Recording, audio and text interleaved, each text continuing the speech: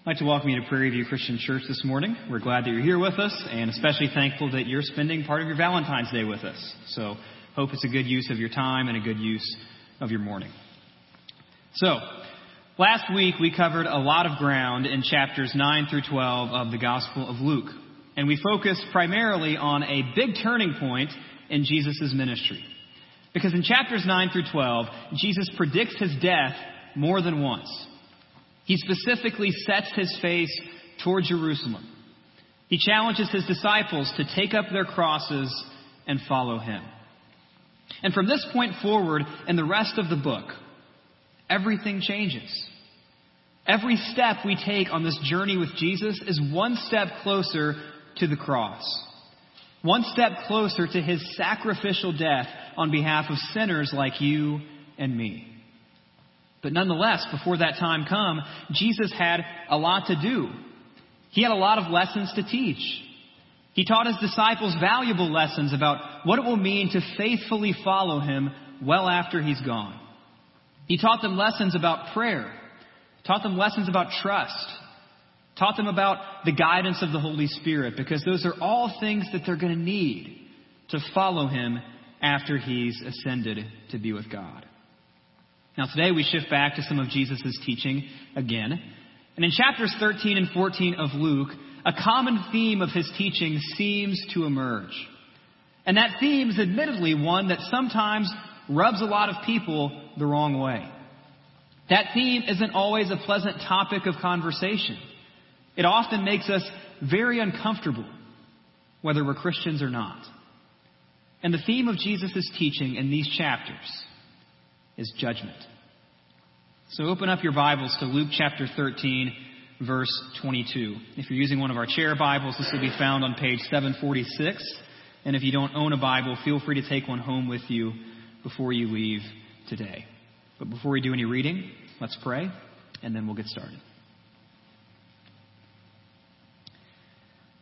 Father, we're grateful for your ultimate expression of love at the cross. A love that no romance can match up to. A love that no feelings can stand up to at all. Just that sacrificial love of the Holy One of God, your perfect Son, offering himself up on our behalf. God, nothing compares to that. God, thank you for your word that we can read this morning together. Thank you for a church family that can encourage each other and love each other and help each other during times of need. I pray that you'd give us open hearts and open eyes and open minds as we read your word this morning. Thank you again for your Son, Jesus. We love you. We ask all these things in his name. Amen. So while judgment is one of the most common themes in the Bible, it's not a bad thing to find judgment unpleasant. In fact, it's probably a good sign if discussing something like the judgment of God bothers us just a little tiny bit. Look at Ezekiel chapter 18, verse 23. Have I any pleasure in the death of the wicked, declares the Lord God, and not rather that he should turn from his way and live? Do I have any pleasure in the death of the wicked? You see, while Christians trust that God is good, and while we trust that God truly is just, and that God knows what's better far more than we do, you can't help but be just a little bit saddened over the concept of God's judgment. The eternal judgment of someone created in God's image. That should break our hearts. Because if we really believe that every single human being, every single human life is sacred, then at some level we should mourn the idea of someone standing before God, taking his judgment, taking their punishment upon themselves. In chapter 13 of Luke, verses 31 through 35, Jesus laments that in the end, when it's all said and done, Jerusalem, God's city, will reject him and face judgment for it. In Romans chapter 9, Paul laments the fact that so many of his Jewish countrymen have rejected Christ and are inviting the judgment of God upon themselves. Judgment should make us very uncomfortable if we love people the way we're called to love them. And the reality of judgment should spur us on to evangelism, to tell people about what Christ has done for them, to warn them of the consequence of sin that is not repented of, the consequence of sin that is not nailed to the cross along with Jesus' broken body. And warning people of judgment for sin, well, that's exactly what Jesus does in Luke 13 and 14. Let's start in Luke 13, verse 22. He went on his way through towns and villages, teaching and journeying toward Jerusalem. Again, there it is, toward Jerusalem. That's the itinerary. Verse 23. And someone said to him, Lord, will those who are saved be few? And he said to them, strive to enter through the narrow door. For many, I tell you, will seek to enter and will not be able. When once the master of the house has risen and shut the door, and you began to stand outside and to knock at the door, saying, Lord, open to us. Then he will answer you, I do not know where you come from. Then you will begin to say, well, we ate and drank in your presence, and you taught on our streets. But he will say, I tell you, I do not know where you come from. Depart from me, all you workers of evil. In that place there will be weeping and gnashing of teeth when you see Abraham and Isaac and Jacob and all the prophets in the kingdom of God, but you yourselves cast out. And people will come from east and west and from north and south and recline at table in the kingdom of God. And behold, some are last who will be first, and some are first who will be last. Ultimately, the concept of judgment hinges on that question in verse 23. Will those who are saved be few? Another way to ask that question, who really will be saved? I mean, who doesn't have to fear God's judgment? What kind of people can stand with confidence before God on the day of judgment? That's the question. And as Jesus responds to the question, his answer is clear. Not everyone will be saved. He says the door is narrow. Some will wait until it's too late to knock. Many won't be saved. And those will face weeping and gnashing of teeth and exclusion from God's presence. Jesus makes it very clear that sin and rebellion against our fellow man, and even more so, sin and rebellion against God himself, are serious offenses that will not go unpunished, one way or another.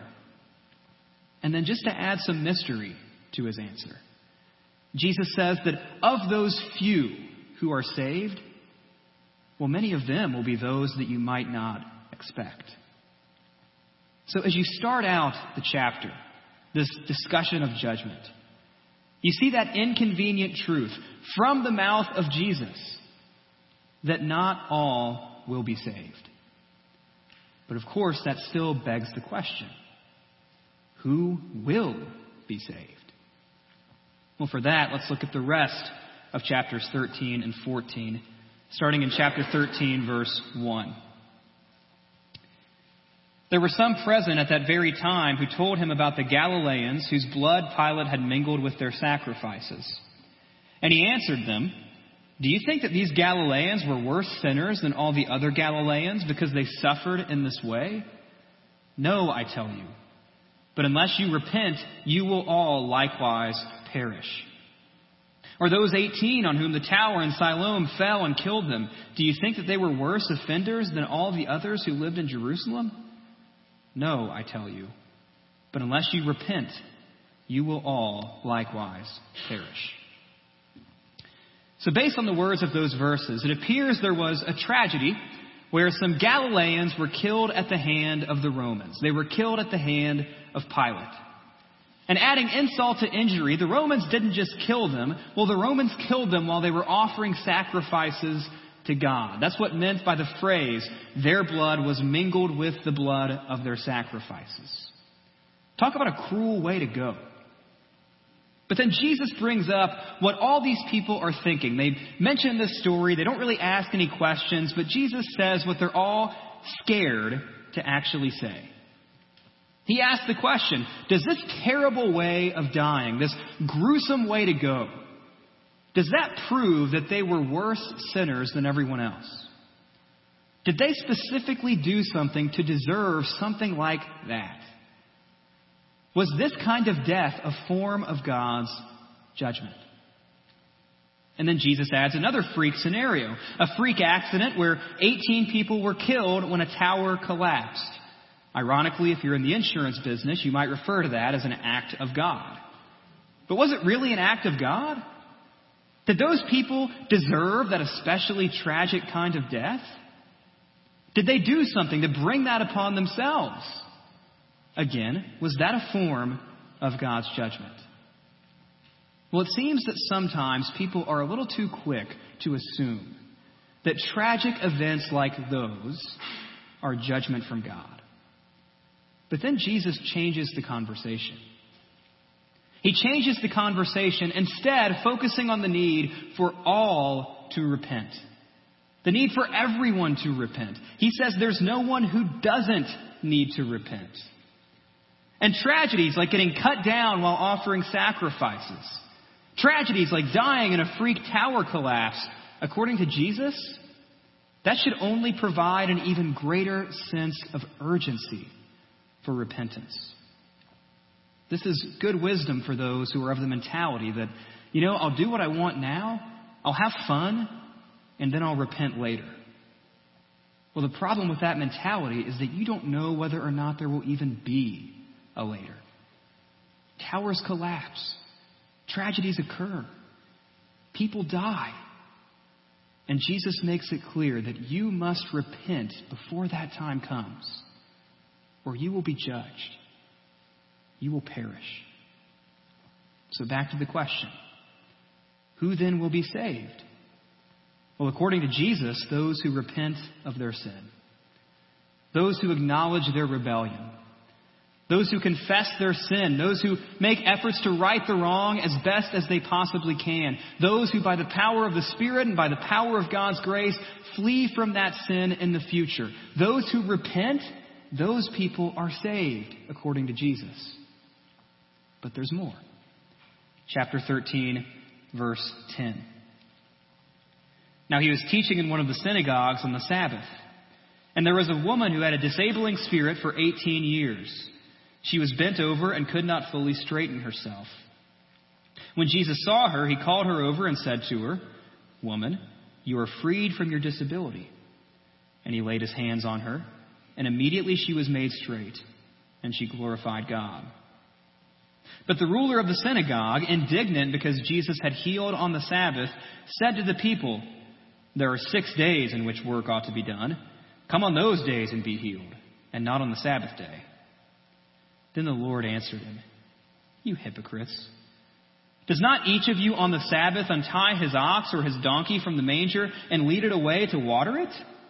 And ought not this woman, a daughter of Abraham, whom Satan bound for 18 years, be loosed from this bond on the Sabbath day?" As he said these things, all his adversaries were put to shame, and all the people rejoiced at all the glorious things that were done by him.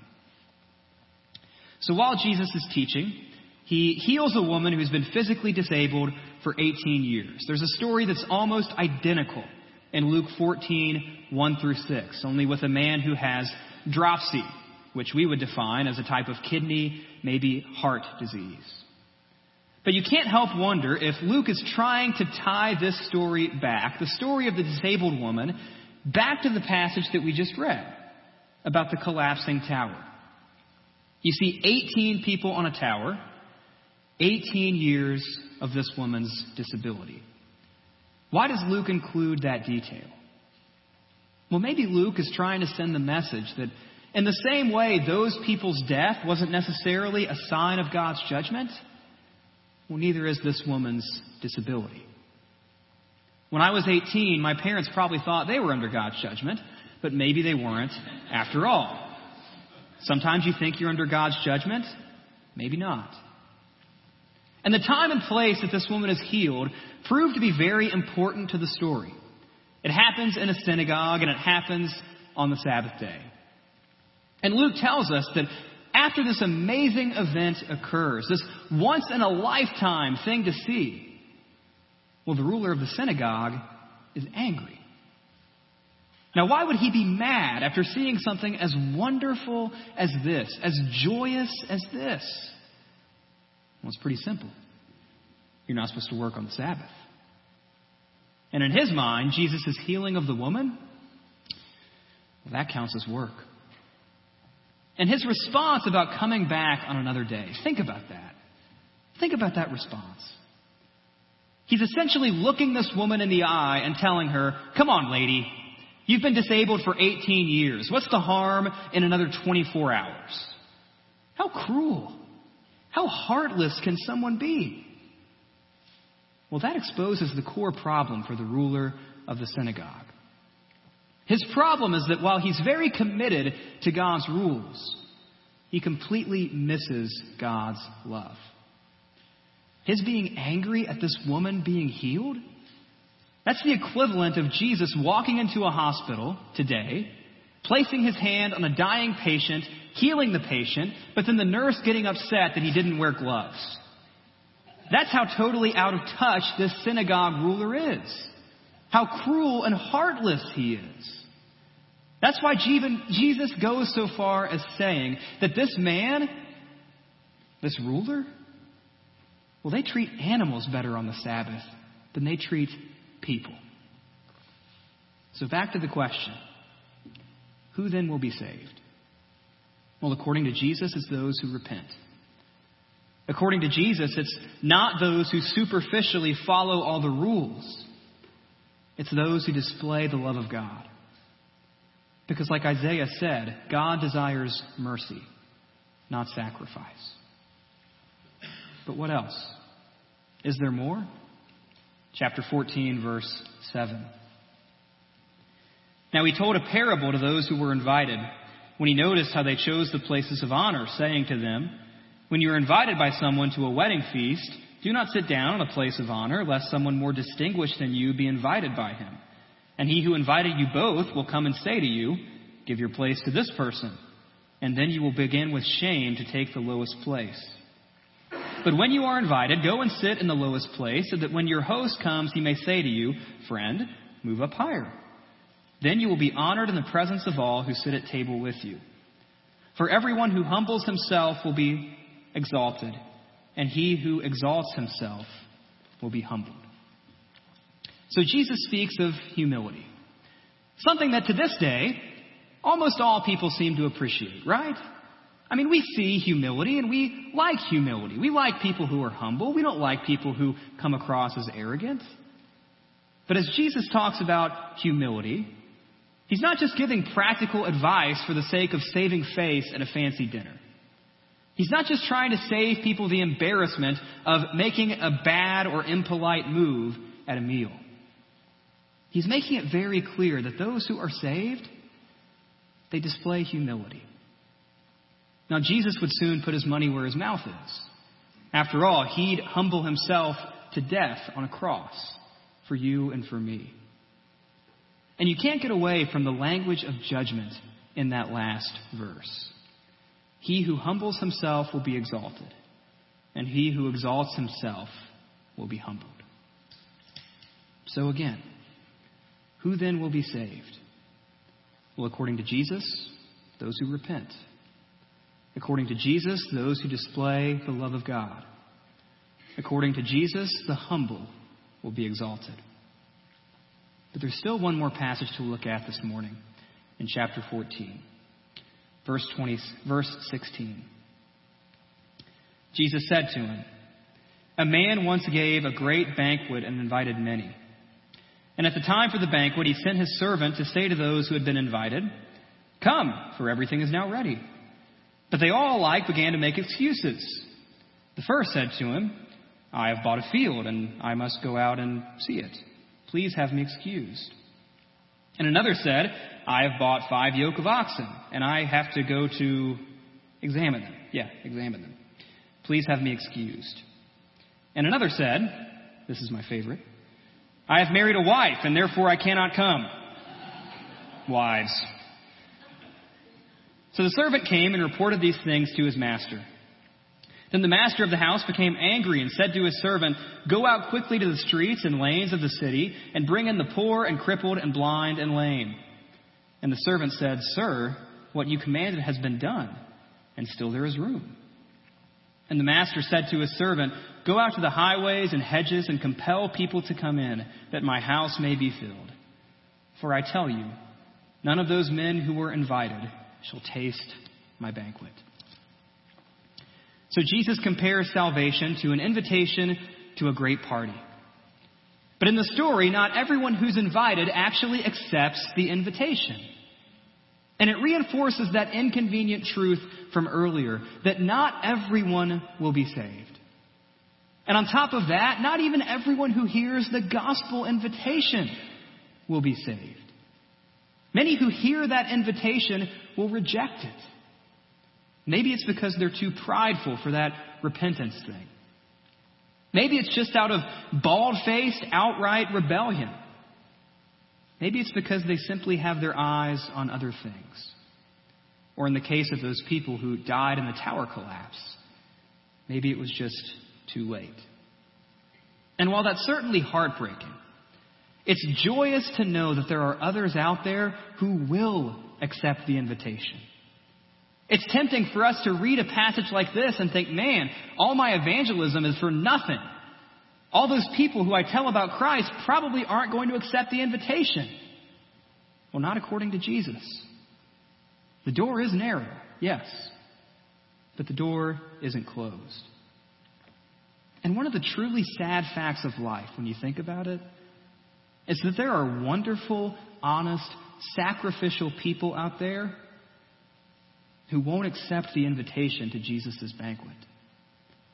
Because the best kindness and the best honesty and the most moving sacrifice, all of those things are for nothing if not done in the name of Christ. So, who then will be saved? Well, it won't be everyone. Those who repent of their sin, those who display the love of God, those who display humility, those who accept the invitation of the gospel. Now you hear all that and you think, okay, sounds pretty simple. Admit I'm wrong sometimes? Yeah, sure, I can do that. Try to be a little more compassionate? Okay, I can try. Think a little bit less of myself from time to time? Got it. Pay lip service to an invitation? Yeah, I can probably say the right things to that too. I can say a prayer. Sounds pretty easy, doesn't it? Well, here's the problem. Sinful people like us, we aren't exactly predisposed to repentance, are we? We don't always reflect the love of God too well, do we? Humility isn't something that always comes naturally to us, is it? You see, the problem is that salvation is far more than just a common sense decision. It's far more than just some good habits of behavior modification. It's far more than just a healthy sense of self-awareness or a cognitive acceptance of an invitation or an affirmation of a statement of faith. A far deeper change must occur. It's much bigger than that. And to describe that phrase, that change, Jesus might use the phrase bearing fruit. We see it in chapter 13, verses 6 through 9. Jesus tells a story about a fig tree. But the problem with the fig tree is that it isn't bearing fruit. Now, this isn't the first time Jesus has talked about bearing fruit. He did the same thing back in chapter 6, talking about the problem of the human heart. And in these verses, a fig tree that isn't bearing fruit, it will be judged. It will be punished. It will be cut down. Right now, I have a tree in my front yard that is about to meet the exact same fate. And at first, I thought it was just a fluke. Summer of 2013, it looked pretty healthy, pretty normal. Summer of 2014, looked a little bit dry, looked a little bit weak. Didn't think too much of it, though. And in summer of 2015, it's become clear that that tree is dying.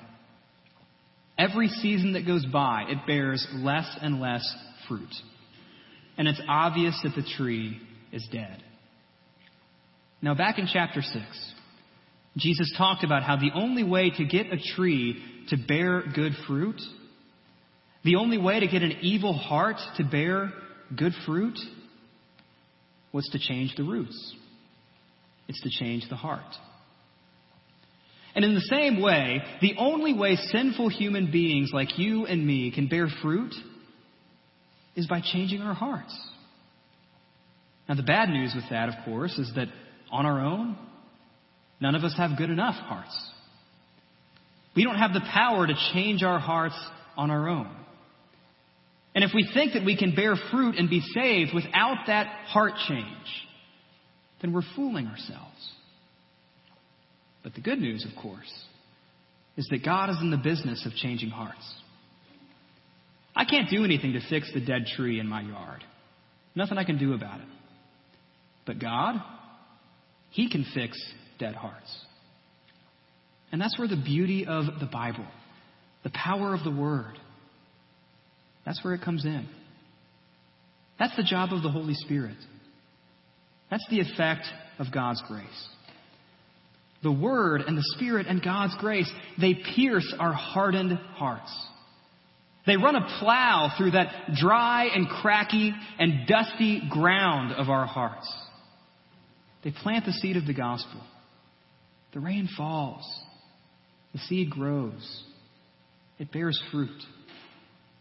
And as a result, our lives bear fruit. Fruit like the things Jesus just talked about. Repentance, love, humility, and acceptance of His invitation. But for those who don't bear fruit, the message is clear. Judgment awaits. They'll end up like that fig tree in Luke 13. They'll end up like that tree in my front yard in the very near future. They'll end up cut down. You can't get around the conclusion that if we don't bear fruit, judgment awaits. Superficial repentance, legalistic rule-keeping, false humility, lip service to the invitation of the gospel, that's not bearing fruit. So again, who then will be saved? Those who bear fruit will be saved. Those who, by the grace of God, have hearts made new. Now, our job, as people who have been saved by God's grace, people who do bear fruit, people who have new hearts that only come by the Word and the Spirit, well, our job from here is to go out and to be honest about the reality of judgment, as uncomfortable as it may be. Our job is to warn other people about the judgment waiting for those who do not bear fruit, the judgment waiting for those who do not know Christ, the judgment waiting for those who may have some superficial repentance, who may have some occasional love, who may have some false humility, who may pay lip service to the invitation, who may call themselves followers of Christ. Our job is to warn them of the peril of not bearing fruit by the Word and by the Spirit. We're called to be honest about it. But then at the same time, as we go about this work, we're also called to remember the judgment that God has saved us from. Because in the same way that judgment is so terrible, salvation is so wonderful. And in the same way that the reality of punishment for sin makes us rightfully so uncomfortable, well, the reward for those who bear fruit ought to make us leap for joy. We don't do anyone any favors when we sidestep the issue of judgment. We're called to be honest about it. We're called to warn people of the judgment that only the blood of Christ can save them from. And all the while, may we never, ever, ever forget the judgment that Christ's blood saved us from. Let's pray.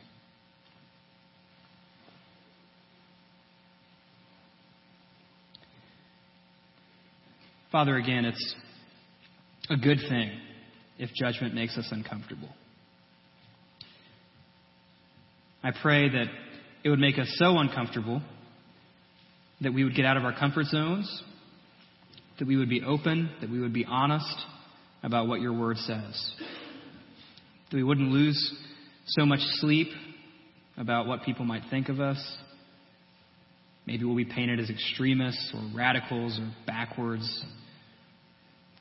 But God, the most cruel thing we could ever do is not warn someone of judgment. So, Father, give us boldness. Give us humility. Just a couple weeks ago, we talked about that passage about the sawdust in one person's eye and the log in the other person's eye, and how we're to be aware of the log in our own eyes before we point out the speck in somebody else's eye. Father, as we warn people of judgment, may we never forget the judgment that we've been saved from, that we're no better than they are, that we don't get to take any credit for being saved, that it is purely by God's grace. And God, I pray as we leave here this morning, we would have open eyes and open hearts and open minds to the fullness of who you are. The fullness of who you are is revealed by your Son Jesus, who was so patient and is so merciful and so kind and so gracious, but also so honest, and even at times so untamed. Father, we love you. We praise you. We thank you for your Son Jesus. We thank you that those who know him, those who have been saved by his blood, can stand at the day of judgment with confidence. We ask all these things in Christ's name. Amen. Admittedly, this past week, I thought to myself, wow, I'm preaching on judgment on Valentine's Day. Okay. But when you really think about it, one of the things that makes the love of God so much more beautiful and makes the love of God so much more glorious and makes the sacrifice of Christ that much more moving and humbling is the fact of what it saved us from. It saved us from judgment, well-deserved punishment. So this morning, if you don't yet know Christ, I pray that you would talk to one of our elders. They'd be happy to talk with you, happy to pray with you, happy to answer your questions. You don't have to make any decisions today, but I pray that you would leave here with an open mind about what it is that the Holy Spirit and the Word of God might be calling you to do. So if you have any of those questions, talk to our elders. They'd be happy to pray with you. We wish you a happy Valentine's Day. And again, thank you for joining us.